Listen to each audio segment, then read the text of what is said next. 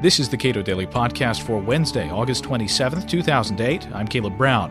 Barack Obama has picked his vice presidential hopeful. Today, it's Biden time at the Democratic National Convention. So how does the senior U.S. Senator from Delaware stack up on issues related to civil liberties and the drug war?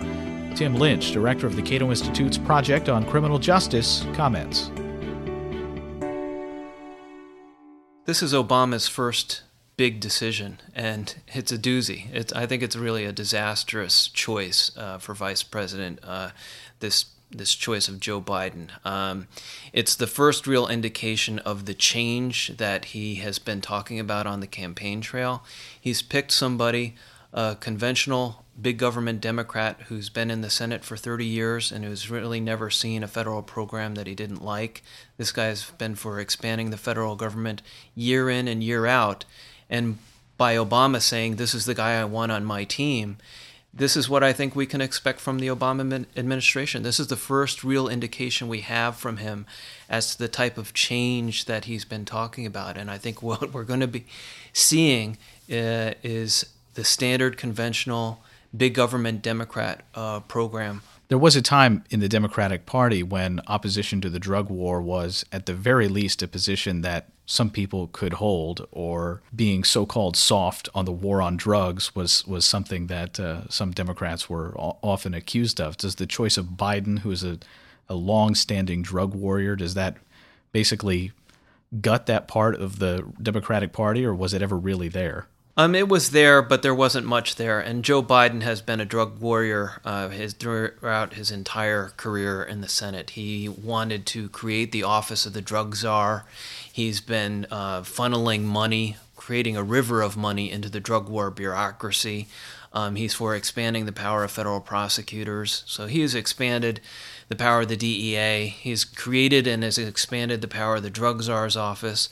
So this is a guy who, just loves power and wants to see the federal government wield this power in the drug war and in other areas. So when it comes to civil liberties, where you might hope that Obama would select somebody who is more sensitive to some of the civil liberties issues surrounding the government, Joe Biden is not that person. This is a guy who wants to expand the power of federal prosecutors, is not really complained or concerned about the no-knock drug raids that have become much more routine, doesn't give a hoot about financial privacy, just expanding the government at every turn. This is what Joe Biden's about, and Obama has now said, yeah, this is the guy I want as my running mate. Now, shortly after September 11th, Joe Biden said, I proposed a bill to deal with terrorism after Oklahoma City.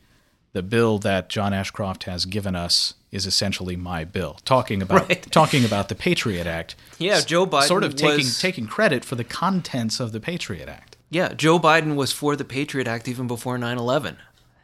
This should tell us about what he thinks about the role of government. He is for expanding the power of the Justice Department and the federal law enforcement agencies at every turn. He's one of these Democrats, kind of like Bill Clinton, who is constantly looking for opportunities to expand the government. So whether it's a plane crash, a terrorist attack, anything that comes up in the news, they're writing bills the next night to say, all right, this is our opportunity to expand the federal government over here. This is the way in which they operate. I think Joe Biden, like Hillary Clinton and like Ted Kennedy, these are people that came up worshiping FDR, who created the New Deal. They worship LBJ. They look at him with admiration, creating the Great Society. And now they come into government and they think now it's their turn. So they've been kind of expanding the federal government wherever they could during the Reagan years, during the Bush 1, Bush 2. But this really isn't enough for them. When they get into power, they want big programs. They want, to nationalize health care. They want these huge New Deal and Great Society programs. And again, this is what I think we can expect from Obama. By him embracing Joe Biden, he's telling the Washington establishment, this is what I'm about. We're going to create new programs. We're going to expand the old ones, and don't look for us to, do much as far as, scaling back the government in any way, shape, or form. They just want to come in and do what the conservatives have done, but with liberal ends. I think Joe Biden just loves the fact that he's coming in after Dick Cheney. Dick Cheney, of course, as everybody's talked about, is one of the most powerful vice presidents we've ever had.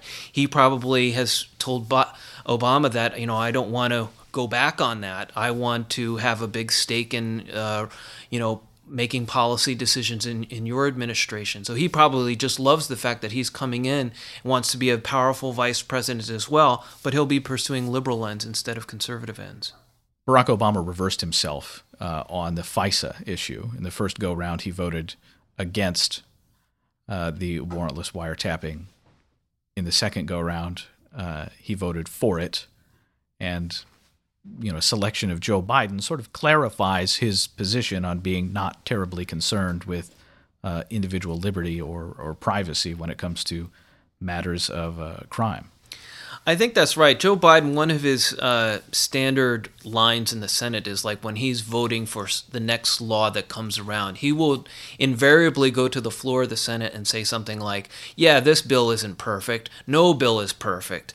In response to all the civil liberties types objections that are raised against a law or a proposed law. So he will go down, and that's his standard pat response to the objections. He's like, I don't like those portions of the bill either, but no bill is perfect. So he goes ahead and votes for it, and kind of telling the people who are objecting that we'll have to revisit those problem areas sometime down the road, and invariably they never go back and fix those problems. So he's always looking forward to the next big law that he wants to pass, the next program that he wants to expand.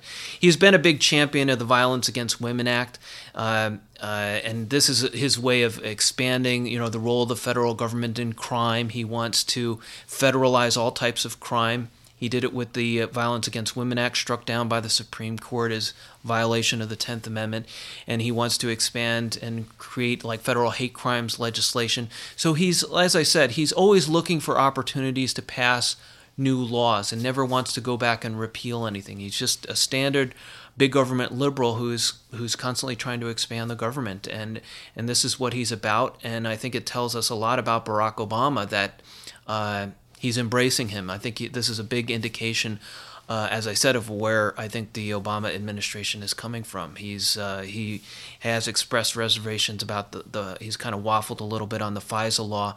I would expect him to not go back and scale back the FISA powers, and Biden will probably advise him against that. He's like, once you've given these powers to the law enforcement bureaucracy, you'll just be creating enemies by going ahead and doing that. Let's look for other opportunities, other programs that we can create and expand. Tim Lynch is director of the Cato Institute's Project on Criminal Justice.